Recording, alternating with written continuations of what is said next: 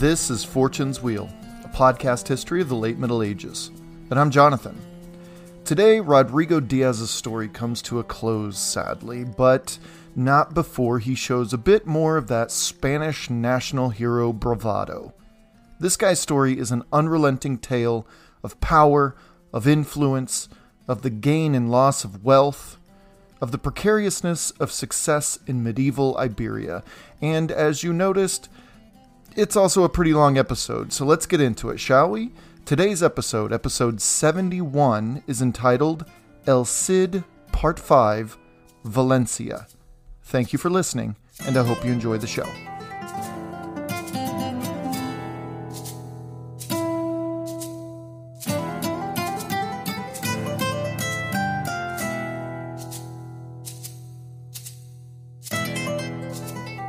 As we know from this season of the podcast, there's a rich tradition of Arabic poetry around the Muslim world. From the free flow of the lettering, almost like a sketch of clouds against a flat-bottomed, empty horizon, to the actual words themselves, I've come to develop a great appreciation for the Arabic language.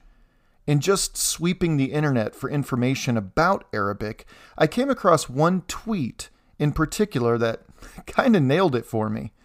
So says @Rosewater, quote, Arabic love poems are on another level.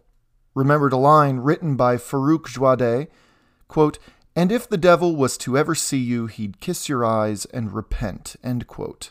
Like, come on. And the tweet's quote there. You know, that's my reaction when I read some of this poetry. It's truly on another level, and though the poetry about love is remarkable, Arabic poetry and the poetic tradition is a deep dive into the minds of Arabs, Muslims and non-Muslim alike, throughout history. It's not just love that's magnificently illuminated, it's just life in general, and those experiencers' perspective about what they're living through. On today's episode, I've purposely woven just a bit into the narrative Arabic poetry as, I guess, my own way of celebrating this newfound bridge of understanding the Arabic people through its language.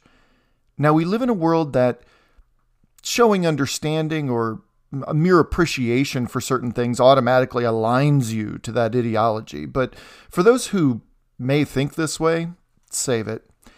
I just don't play games that involve things being either black or white. I tend to live in the gray areas myself, and this podcast is a product of living in that gray area of history. Understanding, appreciation, and most importantly, connection is made. And as I thought about how to begin this episode, I realized that a little poetry might do the trick to get this off on the right foot.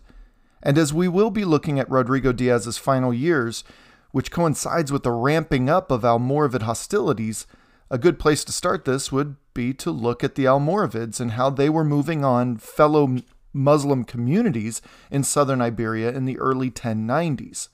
See, that same emir who invited on numerous occasions the Almoravids to come to Iberia and help rid the taifas of those pesky northern Christian kingdoms, well, he found himself suddenly looking down the proverbial gun barrel of Almoravid aggression. Yusuf ibn Tashfin, a general and spiritual leader of the Almoravids at the time, was sickened over the last decade or so by the decadence of Andalusian Muslims he saw, and he felt it was time to set Iberia straight once and for all. That emir, Al-Mu'tamid of the powerful Taifa of Seville, was quickly deposed and sent off across the Strait of Gibraltar, not as some honored ambassador to the Almoravids, rather, he was to spend the rest of his life in captivity in modern-day Morocco. And in captivity, he would write, as Fletcher says in The Quest for El Cid, quote, a number of moving laments over his lot which rank among the finest poems in Arabic literature, end quote. So here's one. I wept upon seeing a flock of desert partridges flying past me. They traveled freely, unhampered by jail and fetters.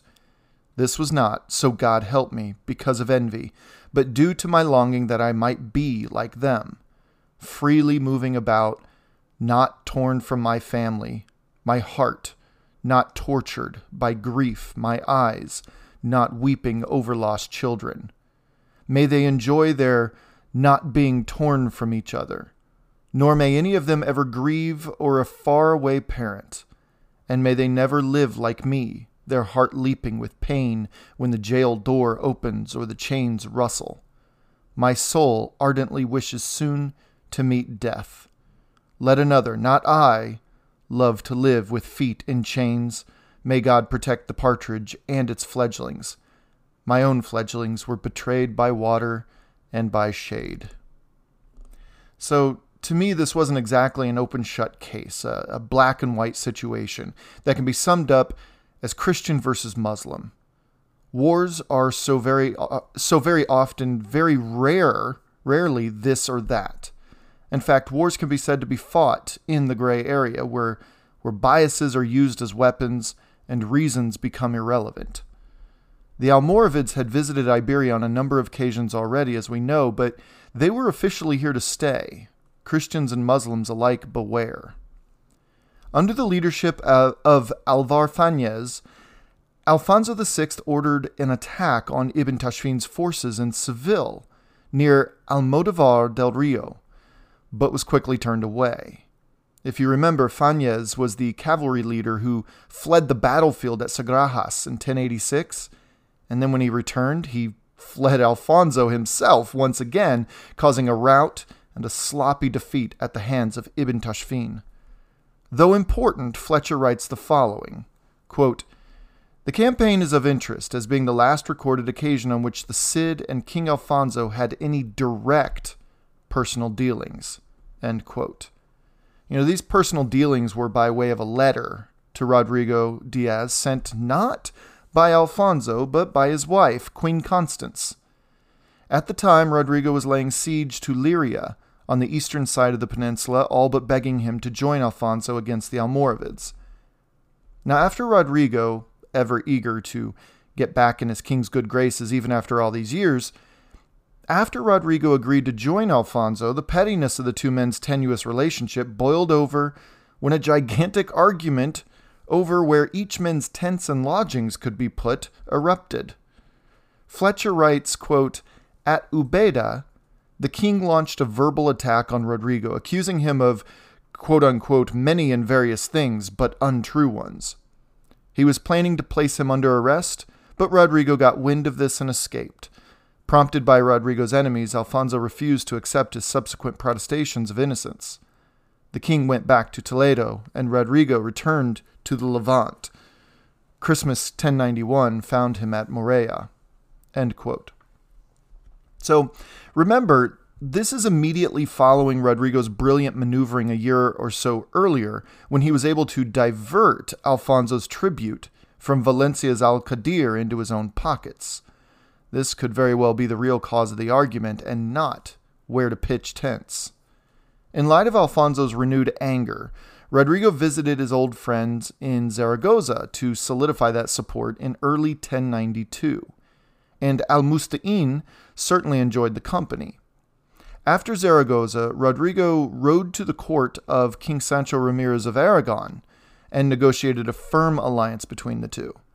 Now, in this position, he was, as Fletcher says, quote, acting as intermediary in bringing about peace between Zaragoza and Aragon, a triumph of diplomacy, this, because Sancho had conquered Zaragoza's northern marches, end quote.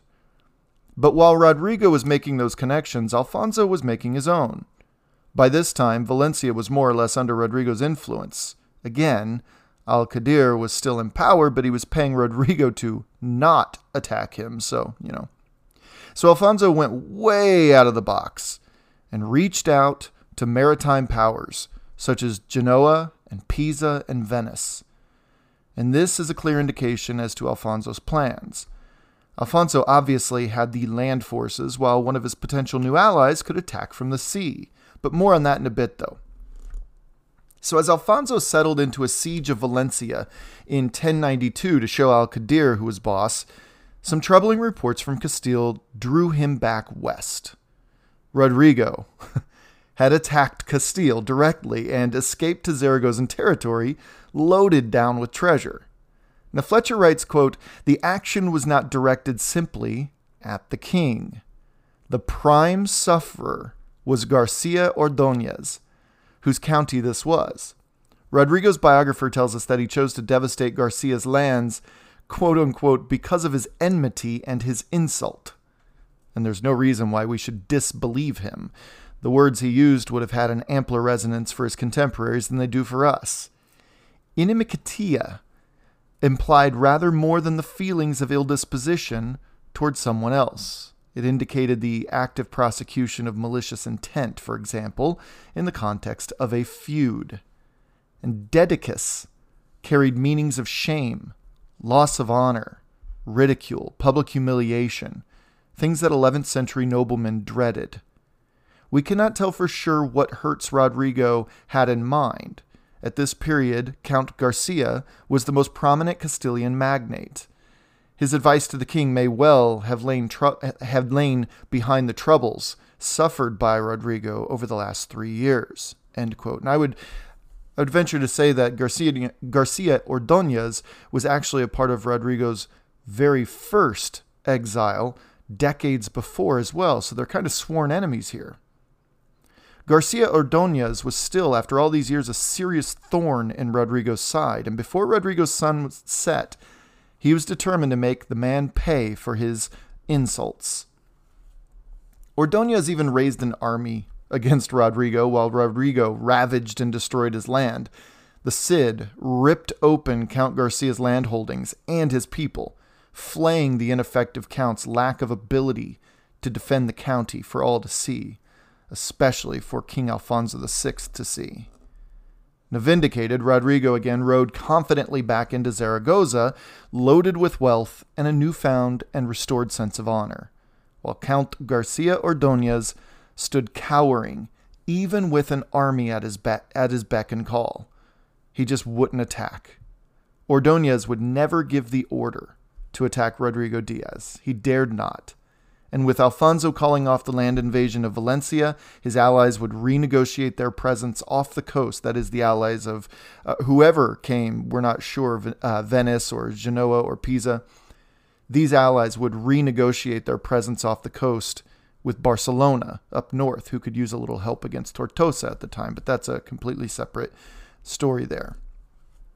Now, when Rodrigo arrived back in friendly territory, word came of the goings-on in Al-Andalus to the south. With the collapse of Seville, Yusuf ibn Tashfin sent his son Muhammad ibn Isa, to go a frolicking across Andalusian lands in a bid for some good old-fashioned conquest. And conquer he did. Between January and September of 1092, Ibn Isa had taken control of Murcia, Aledo, Denia, Jativa, and Alcira. Now this is where it gets a little close for comfort here, as Alcira, Fletcher points out, is only 22 miles south of Valencia itself. Now, what's more, Valencian nobility had, as Fletcher says, quote-unquote, conspired to call in Almoravid help to rid themselves of Al-Qadir. Now, a Muslim nobleman named Ibn Jahaf made a move, feeling a bit more confident with the Almoravids merely a hard day's ride away, forced the highly unpopular Al-Qadir to escape. It's actually said he tried to escape dressed as a woman, which is kind of funny, only for the humiliated despot to be caught and executed on sight. Ibn Jahaf was now the ruler of Valencia, the coup having been a great success. And to boot, Fletcher states that Al-Qadir received a little revenge his way when the man who murdered him directly, personally, was none other than the son of Ibn al-Hadidi, who Al-Qadir had ordered executed back in 1075 when he ruled tyrannically over Toledo. This Al-Qadir guy was a piece of work, it sounds like. So the situation in the Levant went from Al-Qadir sending Alfonso Valencian dollars for protection to Al-Qadir sending Rodrigo Diaz Valencian dollars to not attack, to a coup that placed Valencia, more or less, in the pocket of the Almoravids, paying Valencian dollars to neither King Alfonso VI nor to Rodrigo Diaz. When Alfonso heard of this, his mood soured, but he stayed put in Toledo thinking things over. But when El Cid heard of this, he immediately laid siege to Cibola, just 9 miles north of Valencia, which, when he took it, he would use as a staging area for further action.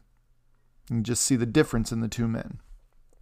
In July of 1093, Cibola was Rodrigo's, and Cibola had been fortified and outfitted as a staging area, as I said, for a siege that commenced that month, a siege of the powerful Valencia. Now, Rodrigo Diaz knew the area quite well since he'd spent a large majority of his exiled adulthood bouncing around the area's lush, forested hillsides, and he quickly began to harass the fields and villages and roads around Valencia. His tactic was to slowly wear down the morale, while also stealing much-needed supplies, pumping in and out of the busy marketplaces and docks of Valencia. No firm evidence proves Rodrigo's alliance with Aragon paid off during this siege, but there are interesting notes in the record about Aragonese action in northern Valencian territory, which may have contributed to Rodrigo's campaign directly or indirectly. Either way, Rodrigo was able to gain near-complete control over the lands surrounding Valencia very quickly. But in September of 1093, just a couple months after the siege began, the new Valencian emir, Ibn Jahaf, had his prayers answered when his call for Almoravid reinforcement arrived. Several thousand strong, this Almoravid army stood its ground just south of Valencia, the city, and embarrassingly outnumbered, Rodrigo Diaz, too, stood his ground. The man's unbelievable. And unbelievably, the Almoravids inexplicably pulled back and did not attack Rodrigo. In fact, it seems that Yusuf ibn Tashfin needed those forces for his 1094 conquest of Badajoz that was fast approaching. And maybe Ibn Tashfin thought that Rodrigo would fall back if faced with a grand show of force. But at the end of the day, Ibn Tashfin might have felt that, given his plans for the rest of Al-Andalus, he couldn't spare the manpower over Little Valencia. Strangely, though, at the beginning of 1094, Ibn Tashfin sent an army of equal force to Valencia with full intent to attack. But when they arrived, they saw a starving Valencia, now more or less under a different banner. See, over the winter, Rodrigo Diaz, now a master of siege warfare, had muscled, albeit patiently, to just outside the walls of the city and was poised to take control. By May, peace negotiations began, and on Thursday, June 15th, 1094, Rodrigo Diaz, El Cid, El Campeador, rode into Valencia, a conqueror. He took his place in one of the grandest palaces there and then sent for his family to join him. Now, Fletcher writes, quote, "Here is the Poema de Mio Cid," again, describing the arrival of Doña Jimena, his wife, and her children at Valencia shortly after the conquest. The poema states, "My Cid and they went to the fortress. There he led them up to the highest place. Then fair eyes gaze out on every side. They see Valencia, the city as it lies, and turning the other way their eyes behold the sea. They look on the farmlands, wide and thick with green, and all the other things which give delight. They raise their hands to give thanks to God for all that bounty, so vast and so splendid." End quote. Now, Valencia, then as it still is today, is quite a sight to behold. Fletcher even quotes a later Muslim poet, Ibn az-Zakak, who wrote about Valencia in this way. He says, quote, "Valencia, when I think of her and of her wonders, is the fairest of the land. The best witness for her is herself, because her beauty is apparent to the eye. Her Lord has dressed her in a robe of beauty, marked by two borders, the sea and the river." End quote. To be compared to a woman, knowing what we know of Arabic love poetry, seems the highest of subjects to be compared to. Valencia was seen as far more than a superior Mediterranean port city along the Levant. Rather, it was as beautiful to behold as the loveliest woman. Fletcher adds for comparison, quote, "How the conquerors from bleak Castile must have gasped as they looked upon the ordered yield of that astonishingly abundant landscape, the paddy fields of rice, the lustrous greens of the citrus groves, the checkered board of fruit and vegetable plots. Further to the west, on the rising ground, the vineyards, olive groves, and cornfields. Beyond them, the pine forests on the slopes of the mountains. The garden has its lake, the Albufera, a shallow lagoon covering about 25 square miles immediately to the south of the city, divided from the sea by a narrow strip of sand dunes dotted with pines. Source of food in the shape of wild fowl and eels. Source of delight to the eye, particularly after the rain, when the atmosphere becomes pearly and translucent. A watercolorist's dream. End quote. Sheesh, even historian Richard Fletcher's waxing poetic there. Yeah, so Valencia must have had that effect on people. But Valencia was truly a wonder of a city, even in its own time, and the dishonored and disenfranchised exile, despite his numerous attempts to return home, overcame decades of warfare and hardship only to rise to the top of such a place. Rodrigo Diaz was now leader of Valencia. He oversaw an impressive amount of trade that flowed in and out of the city, as if the city itself were a set of lungs, feeding the rest of Iberia with much-needed goods and luxuries. Pumping in and out were silks and foodstuffs, ideas and technologies, and arts and culture. Now, at the helm of such a city, it wouldn't be long before Rodrigo Diaz would face opposition to his rule. Fletcher writes, quote, Rodrigo Diaz could have spared no time for reflection on the civil administration of his new conquest. In the summer of 1094, the first imperative was defense. End quote. Yusuf ibn Tashfin had made good on his plans to conquer Badajoz, and with the whole of Al-Andalus under Almoravid control, Valencia was simply the next box to check. Ibn Tashfin's nephew, Muhammad, was ordered to take a large force east and capture Rodrigo Diaz alive. Rodrigo started calling in some of those favors, beginning with Aragon, but his ally, King Sancho Ramirez from Aragon, had died just weeks earlier on June 4th. And the new king, Pedro I, though agreed to terms with his father's one-time ally, had not the sway of his father, not yet, and was powerless at this point to send Rodrigo help at the time. Catalonia was out because Rodrigo had already thoroughly humiliated Ramon Berenguer there. Zaragoza answered his call, but it was hardly what Rodrigo needed against the Almoravids, though welcome. Which left King Alfonso VI. The problem was that even if Alfonso had wanted to send help, he really couldn't send any help of any real number. Toledo was also under immense pressure from the Almoravid force led by Yusuf ibn Tashfin himself. Fletcher reports that Alfonso had already lost territories in cities such as Lisbon, Santarém, and Sintra. But Alfonso was able to send a small contingent to aid Valencia in the hopes that Valencia would at least hold out in Christian hands, Rodrigo or not. As Ibn Tashfin's nephew and the large Almoravid army approached Valencia, Rodrigo made the difficult choice to turn on his Valencian people. Yeah. Against realistic estimates hovering around 25,000 Almoravid soldiers, Rodrigo needed as little distraction as possible inside those walls, so he threatened that if the Almoravids laid siege, he would execute each and every Muslim citizen of Valencia. Fletcher calls them, quote-unquote, panicky measures for defense, but they also serve as arrows pointing to some of that El Cid, hero of La Reconquista legend emerging. Rodrigo ordered all weapons and tools to be confiscated, quote-unquote, on pain of death and sequestration of property. He banished criminals outside the walls to get them out of the way, and he tricked able-bodied men into the defense of the city. When Ramadan finished in early October of 1094, the Almoravids could be seen outside the strong walls of Valencia.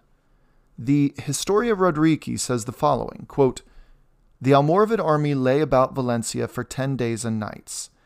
Every day they used to go round the city, shrieking and shouting with a motley clamor of voices and filling the air with their bellowing. And they often used to fire arrows at the tents and dwellings of Rodrigo and his soldiers. But Rodrigo, stout of heart as ever, comforted and strengthened his troops in a manly fashion, and constantly prayed devoutly to the Lord Jesus Christ that he would send divine aid to his people. There came a day when the enemy were, as usual, going about the city, yelling and skirmishing, confident in the belief that they would capture it, when Rodrigo, the invincible warrior, courageously made a sortie from the city, accompanied by his well-armed followers. They shouted at the enemy and terrified them with threatening words. They fell upon them, and a major encounter ensued. By God's clemency, Rodrigo defeated all the Almoravids. Thus he had a victory and triumph over them granted to him by God. As soon as they were defeated, they turned their backs in flight. A multitude of them fell to the sword. Others, with their wives and children, were led captive to Rodrigo's headquarters. Rodrigo's men seized all their tents and equipment, among which they found innumerable money of gold and silver and precious textiles. They thoroughly plundered all the wealth they found there. Rodrigo and his men were greatly enriched thereby, with much gold and silver, most precious textiles, chargers, palfreys, and mules, and various sorts of weaponry. They were amply stocked with quantities of provisions and treasures untold." End quote. So, yeah, much of that is, some grandiose pronouncements, making things a bit more legend-like than probably real. But the nuts and bolts of it are there. Rodrigo led a sortie, defeated the Almoravid besiegers, they fled, and he and his knights filled their coffers to overflowing. It's kind of that simple, but it's also more than just a big victory. See, the Battle of Quarte, as it came to be known, as Fletcher writes, quote-unquote, was the event of the year. Accounts and records and charters from that year date themselves by this event. In fact, it was a strategically brilliant victory that once again shows the leagues above El Cid was to even the likes of the great Yusuf ibn Tashfin. Quote, Rodrigo had shown that the Almoravids were not invincible, end quote, says Fletcher. Everyone, and I mean everyone, assumed Valencia was as good as Almoravid by 1095, but Rodrigo Diaz, once again acting as the living legend he was, El Campeador, the champion of the battlefield, had proven the world wrong. So with the Almoravids hightailing it south, Rodrigo could now devote the necessary energy and time to running his new territory and city. But Fletcher states, quote, there was nothing pretty or romantic about the Cid's rule in Valencia, end quote. It was bare-bones subsistence at first, as Rodrigo had just torched all his farmlands the year before trying to take the city. But things leveled off, and his attentions turned to fortifying Valencia's far-flung outposts. And this is where King Pedro I of Aragon comes back into the picture in 1097. Pedro and Rodrigo rode south together to regain some lost Valencian territory and to re-garrison some of those forts Rodrigo had used years before. But Muhammad, the same nephew of Ibn Tashfin, was patrolling the area in force. Rodrigo must have smiled as this guy was the same Muhammad who he had defeated at Quarta just under 2 years before to take control of Valencia. But Muhammad had grown as a leader and as a strategist in his own right, and he actually outmaneuvered Rodrigo and Pedro, gaining the upper hand, at least at the beginning. Fletcher quotes the Historia Roderici about this account. He says, quote, Rodrigo rode among his troops delivering a rousing harangue to raise their morale. Then battle was joined, end quote. The Historia says, quote, at the middle of the day, the king and Rodrigo with all the Christian army fell upon them and engaged them in strength. At length, by God's clemency, they defeated them and turned them in flight. Some were killed by the sword, some fell in the river, and enormous numbers fled into the sea where they were drowned. End quote. So after this victory, small skirmishes and sieges occupied Rodrigo's time over the next couple years, but in 1098 we would see Rodrigo, now fairly old for the time, well into his 50s that is, affirming his station as the leader of the Levant when he turns on the Almoravid stronghold of Murviedro. Besieging Murviedro from the land was his specialty, but there might have also been Rodrigo's first foray into diplomacy outside of the peninsula. That is, he may well have reached out to maritime powerhouses that Alfonso attempted to hire years earlier against him. However, as Fletcher states, quote, "If he did, it is a fair guess that his request was turned down because Italian fleets were already committed in the eastern Mediterranean, assisting the armies of the First Crusade." End quote. Yeah. As the likes of Bohemond of Taranto are blazing their ways across the Holy Land, El Cid was still blazing his way around Iberia. This, however, would be a little different of a siege, though. In fact, all it would take to take this nearly impenetrable fortress high upon a coastal rock would be rumors, stories. Much like the Norman Roger of Tosny, called the Moor Eater, if you remember, some 80 years earlier. Some scary stories about Rodrigo's legend were enough to force a full surrender. Well, the fact that Murviedro's leader pleaded for extensions of time as he called for Almoravid reinforcements caused Rodrigo to finally threaten to burn alive and torture any defenders that remained there when he eventually took it. Well, those who were stupid or stubborn enough to stay were shackled and force-marched to the slave markets in Valencia, and Rodrigo and Pedro rode triumphantly back north. But all this campaigning over the last year would come at a truly devastating loss for Rodrigo, which might lend credence to his horrific threats to burn folks alive and torture them. See, during one of these battles with the Almoravids on this campaign, Rodrigo's only son, Diego Rodriguez, died on August 15th. He was his only male heir. And this is the point in Rodrigo's story that we can finally start to wrap things up. When he arrived back in Valencia, he eventually married off his daughters. His daughter Cristina Rodriguez married Ramiro Sanchez of Pamplona and would give birth to a future king of Navarre, King Garcia Ramirez. Now, Maria Rodriguez's marriage was more political and may have served as a sincere attempt to mend fences between Valencia and Barcelona, virtual neighbors geographically. Maria married Count Ramon Berenguer III of Barcelona, a man who had been humbled, nay, humiliated by Rodrigo years earlier. And as part of the dowry, the Count received Tizona, the legendary sword, the firebrand of the Reconquista.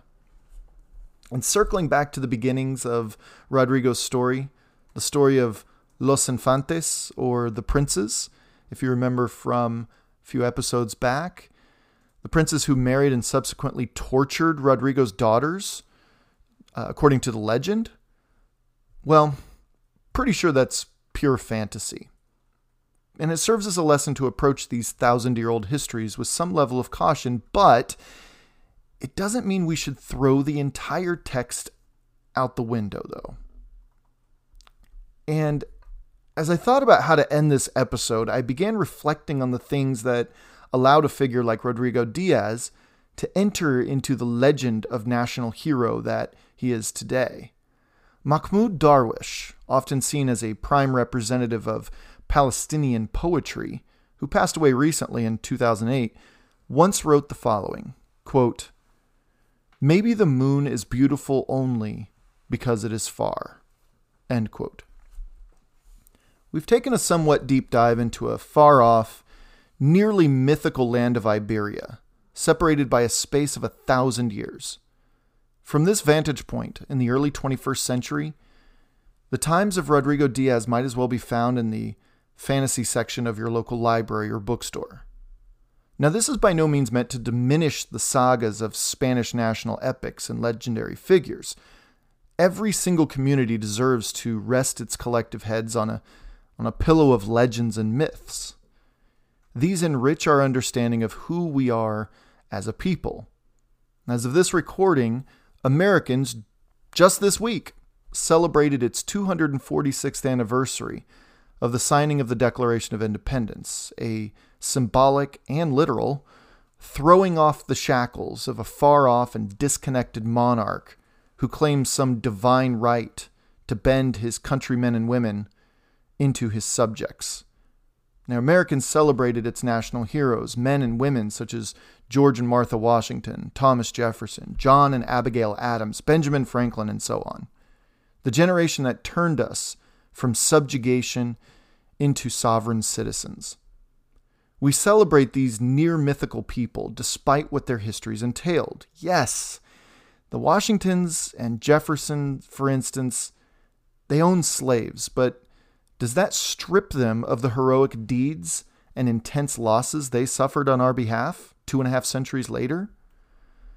The UK has national and folk heroes they remember as well. King Arthur, Edmund Ironside, Wat Tyler, William Wallace, Guy Fawkes, Sir Francis Drake. Japan has Miyamoto Musashi. India, besides Siddhartha Gautama and Mahatma Gandhi, they have Ram Singh Malam. China's Wen Tianqing, Lady Xing, and Mao Zedong. Hercules, Leonidas, Parmenides, Socrates, Plato, Aristotle, Thucydides, Aristophanes, Euripides. Take a breath. Alexander the Great, Homer, Pericles, Solon, Hippocrates, Archimedes, my goodness, Greece. Save some for the rest of us. The Prophet Muhammad holds a place beyond mere national hero status, but still holds a place in Islam's adherents akin to hero, one could argue. Now, how can we leave out names such as Simón Bolívar in Venezuela, Bolivia, Colombia, Ecuador, Peru, and Panama? I mean, there are national currencies named after the guy. Even the Maori leader, Hone Heke, who brought down the British flag not once, not twice, but 3 times, has national hero status in New Zealand. Listen, the list of national and folk heroes is a very, very long one. And that's not the point of this little tangent here. Each generation, it seems, wherever you are in the world, tends to have a hero, a person who rises above the trials of the times and emerges a leader. Someone who leads a fundamental change or awakening of the community to some injustice or hardship that must be changed. So, what was it? Getting back to our subject here, what was it that Rodrigo Diaz changed? What did he add to what would become the Spanish identity? Because that's really what a national hero is, right? A person who adds to the collective identity or even defines the collective identity of the community. Someone who helps define what each individual can relate to about his or her community's culture. As an American, we can collectively, across races, religions, and cultures within, identify to an extent with people like George Washington, who exemplifies the tenacity of one's convictions, like Thomas Jefferson, who exemplifies the very idea of what it is to be an enlightened free thinker, like Martin Luther King Jr., who exemplifies a sense of common ground amongst strangers, like Teddy Roosevelt, who exemplifies the indomitable spirit of a human and the drive we have toward greatness on any scale. So what does Rodrigo Diaz say about the Spanish identity? Well, listen, I don't know exactly. I mean, I'm not Spanish. And though I took 3 years of Spanish in high school, that doesn't mean I can speak on behalf of an entire nation, right? So I can only take what I know about my own national and folk heroes and try to make sense of it. And the first place I'd look is how he's represented in Spanish culture. Visually, he has breathtaking statues. Around the world, actually. That's right, around the world. But let's start with the one in the Plaza de España in Valencia, Spain. See, in Spain, there's a tourist trail known as the Way of El Cid, or Camino del Cid. And there are many statues along this path in Camino en Vivar, Burgos, and Mequeres, I think is how you pronounce it, Caleruega, and El Pollo del Cid. The one in Valencia, Spain shows a proud, stern-faced man with short curly hair and a curly beard. A cross hung around his neck, astride a horse holding up a flag. He is, not the horse, holding up a flag with one hand. This, of course, is a nod to the spirit of the Cid, as his Christian Iberian name as far back as the 11th century was El Campeador, which strictly translates to professor of the camp, but loosely means the expert of the battlefield, or simply the champion. This statue, ironically, Designed and originally sculpted by American Anna Hyatt Huntington back in 1929, serves as the basis for a number of copies sculpted for parks around the world, including statues in Buenos Aires, San Diego, and San Francisco, though Huntington herself made a second copy for the city of Seville in Spain. But the one I find most compelling, the statue that is, as the Lonely Planet website says, quote, "On the north side of the Puente de San Pablo looms a romanticized statue of El Cid, the 11th century mercenary whose tomb lies in the town's cathedral," end quote. Now, this particular statue of El Cid, it kind of takes my breath away, to be honest. I think it's one of the coolest statues around, personally. Rodrigo Diaz, El Cid, El Campeador, is seen in a much different light than Huntington's. This statue is referred to as the equestrian statue of El Cid and is located in Burgos, Spain, his hometown. And again, copies can be found as far away as San Diego, California. El Cid's horse, head down, seems to be charging into battle. The details of the muscles show not only the artist's skill, but it also shows the horse taking the first powerful steps of a gallop, one front leg reaching up and out for the next step. Almost standing in the horse's stirrups, seeming almost as gargantuan as the steed itself, is the man himself, Rodrigo Diaz. However, Lonely Planet's description nailed it on one account. This version of Rodrigo is very much romanticized. Focusing on the man himself, the intricate carvings of his mailed armor on his sleeves and thighs is impressive, but the cape billowing out behind him gives him a modern superhero look. His head is crowned by the typical pointed metal helmet worn for battle at the time, his eyes below its brim staring determinedly straight ahead. In one hand, he holds the reins to the horse, but in his right hand, he holds Tizona, that legendary sword he earned late in life, in the direction of his gaze, as if calling his band of trusted knights to follow him into the fray. But most striking about this statue is his beard. At first glance, I look at it and recall images of bearded Vikings, which is strange if that was the intent, though Iberia was hardly immune to Scandinavian raids, Muslim and Christian lands alike. Beyond that, the beard is huge. It just seems as if it's deliberately challenging the size and scope of the horse itself. And other images of El Cid show shorter curly hair, beard or otherwise, but when comparing Rodrigo's stone beard here to the horse's mighty mane, well, I can't help but think that the artist purposely switched the two. The horse's mane is the curly one, while Rodrigo's stone beard cascades smoothly down his chest and across his midsection. Could this be a deliberate attempt to blur the lines between the man and his animal? Is this a comment on the animalistic tendencies men tend to adopt in warfare or in the defense of himself or his family? In my estimation, there's an undeniable blurring of the lines between the two mighty creatures in this masterpiece. Tizona, again, pointing forward, and billowing cape behind him, the exclamation points to the piece. And this is how the Spanish remember Rodrigo Diaz. At the end of the day, does the reality of a legend actually matter if the symbolism energizes and motivates his or her people?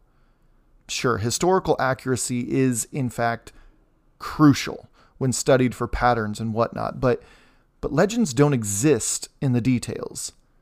Legends exist, it seems, at a 30,000-foot view. Legends exist above academic scrutiny. Identity, as we know these days, is a tricky thing. I think Western civilization here in the early 21st century is struggling with that very topic. But notice the things around you that you inexplicably or subconsciously orbit your identity around. You'll find those things despite the details you hear on the news or in the daily interactions with people or on social media. Despite those things, you'll find your legends never really change.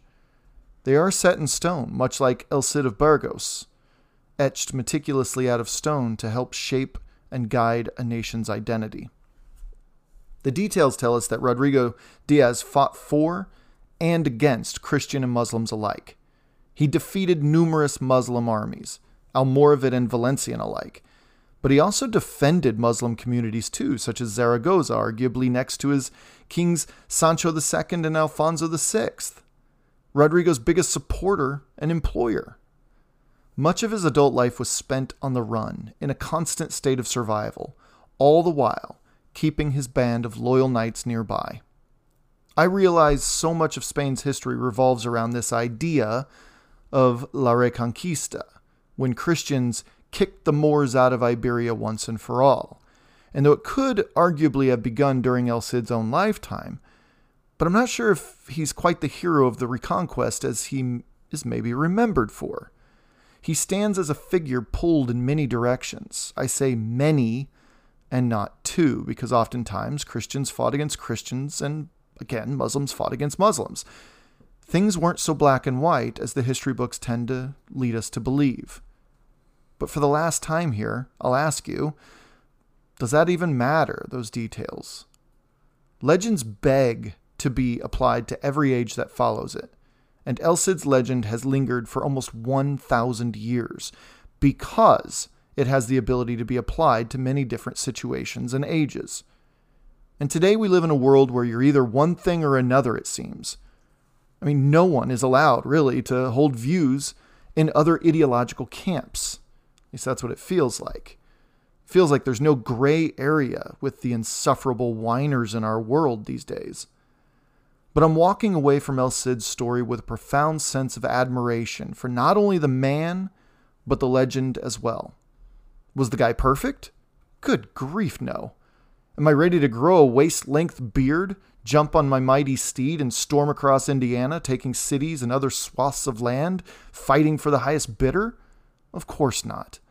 But I think El Cid's story is so powerful because it stands as a reminder that life isn't lived in one of two camps. Life is lived in the gray, the blurred areas that share ideas from different perspectives. Rodrigo Diaz fought and defended the highest bidder because that was what allowed him to survive, let alone thrive. However, El Cid helped hold off the enemies of native Iberians, of which he was one. Zaragozans needed defending. El Cid defended them against his own Christian king. The mighty Almoravids swept northward toward Valencia, and El Cid defended his home. I don't know. Do I claim to be right? Am I asserting that your takeaways about El Cid are wrong if they differ? Absolutely not. But I invite you to look at legends in your own communities or nations and derive something useful from them. I look at Rodrigo Diaz as a survivor, and El Cid as a defender of one's own. Do these negate the other? No, they don't. But if they did, would that even matter?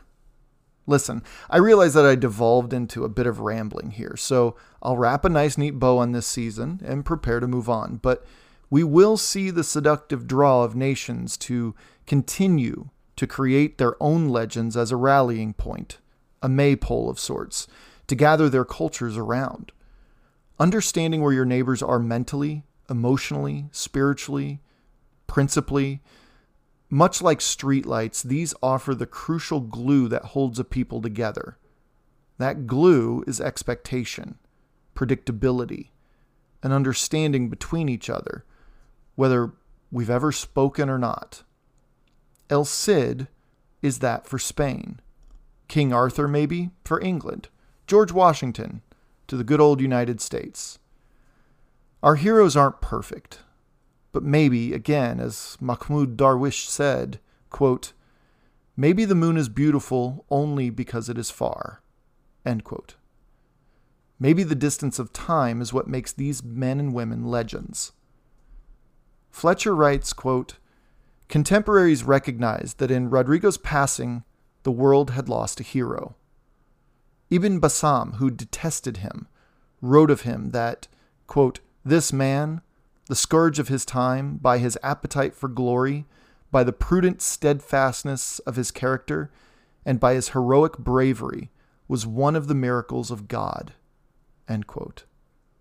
Rodrigo's biographer ended his account of him as follows, quote, "While he lived in this world, he always won a noble triumph over his enemies. Never was he defeated by any man," end quote.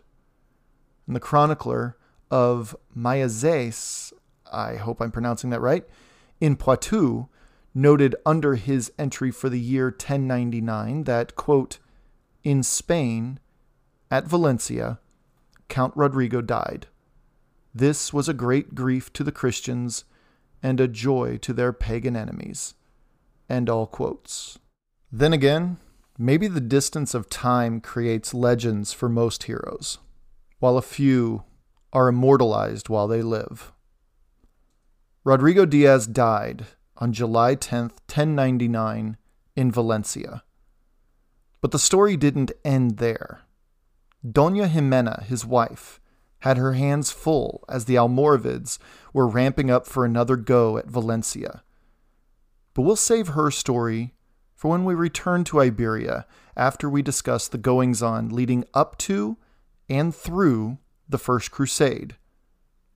And speaking of moving on, up next we will be heading back to the year 1066. That's right, we're heading back to the British Isles. There's a story unfolding while Rodrigo Diaz rode across Iberia and the Almoravids invaded. Our history books simply, at least on this side of the pond, simply say something like, quote, in the year 1066, William the Conqueror defeated the English king at the Battle of Hastings, thus conquering England and changing its history forever. This has been historically referred to as the Norman Conquest of England. End quote. Yeah, well, strike that. When Duke William of Normandy woke up the next day, he looked across a devastating battlefield at Hastings and realized that these English, they weren't going to simply roll over.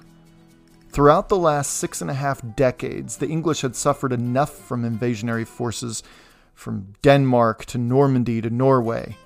This newest invasion was simply the next invasion, and they would not go quietly into that good night. That's for damn sure. On the next season, we flesh out the Norman conquest of England. No, scratch that. On the next season, we flesh out the long and painful and devastating English resistance to the Norman conquest of England, which will not conclude until well after William the Conqueror's death. And I can't wait to tell you about it. Thanks for listening, everyone.